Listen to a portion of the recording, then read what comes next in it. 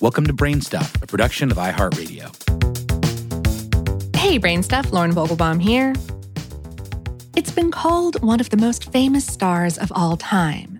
Betelgeuse, yes, like the movie, but spelled differently, is part of the well-known Orion constellation and is usually the 10th brightest star in the heavens, visible to the naked eye. We spoke via email with Andy Howell, staff astronomer at the Las Cumbres Observatory and a physicist at the University of California, Santa Barbara. He said, Betelgeuse over time has been more famous than Mickey Mouse or any human alive today. That's because over hundreds of thousands of years, our human nighttime entertainment was looking up at the night sky. But in October of 2019, Betelgeuse mysteriously began to dim. Its drop in brilliance was apparent even to casual observers. Astronomers were bewildered by its sudden shift. Some suspected that Betelgeuse was running out of fuel and perhaps going supernova. Stars that go supernova create the most powerful explosions that occur in space. However, more recent research indicates that Betelgeuse is not necessarily on the verge of death. It may simply have produced a debris field of sorts that temporarily blocked its incredible brightness.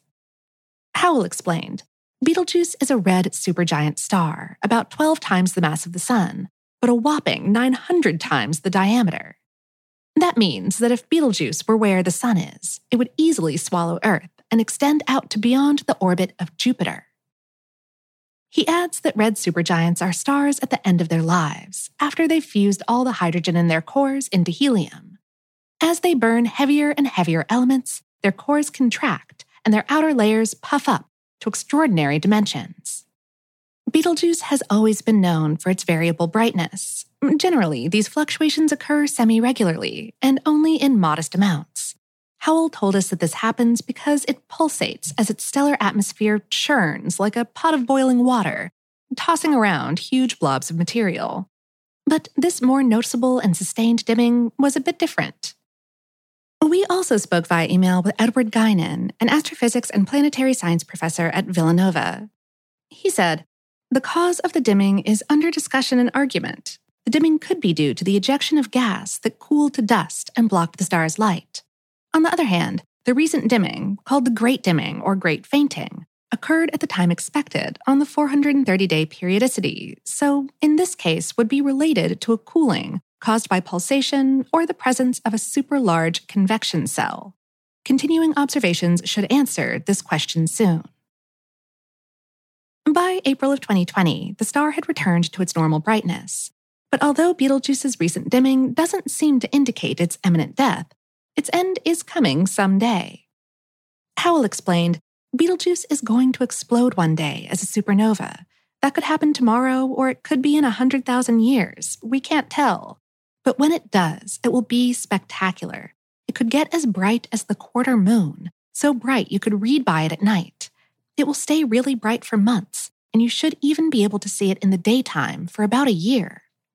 Supernovae in the past certainly left profound impressions on humans. Chinese astronomers documented a supernova from the year 1040 CE, and it resulted in the Crab Nebula, one of the more famous bodies in the night sky.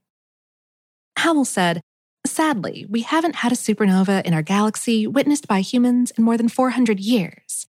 Just as Galileo was perfecting the telescope in 1604, one supernova happened, and he was able to witness it and lecture about it. Howell actually attended a conference celebrating the 400th anniversary of the supernova that Galileo saw. It was held partly in Galileo's house and partly in that lecture hall where he taught students. Howell said, these events are so astounding, humans find a way to remember them and keep talking about them for hundreds or thousands of years. Guinan, too, hopes that he's around to witness what's sure to be a thrilling spectacle. He's been carrying out photometry of Betelgeuse for more than 40 years, and he's continually fascinated, in part because it's so hard to predict what this strange and mysterious star will do next.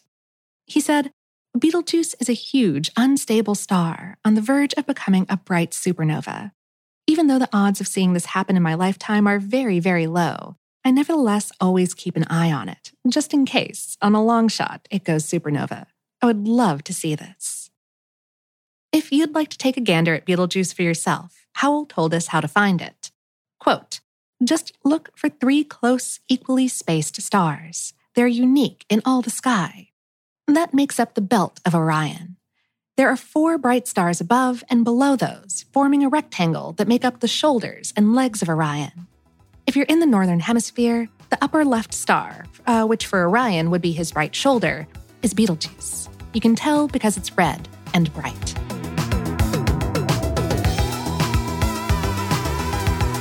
Today's episode was written by Nathan Chandler and produced by Tyler Klang. For more on this and lots of other stellar topics, visit howstuffworks.com. Brainstuff is a production of iHeartRadio. For more podcasts from iHeartRadio, visit the iHeartRadio app, Apple Podcasts, or wherever you listen to your favorite shows.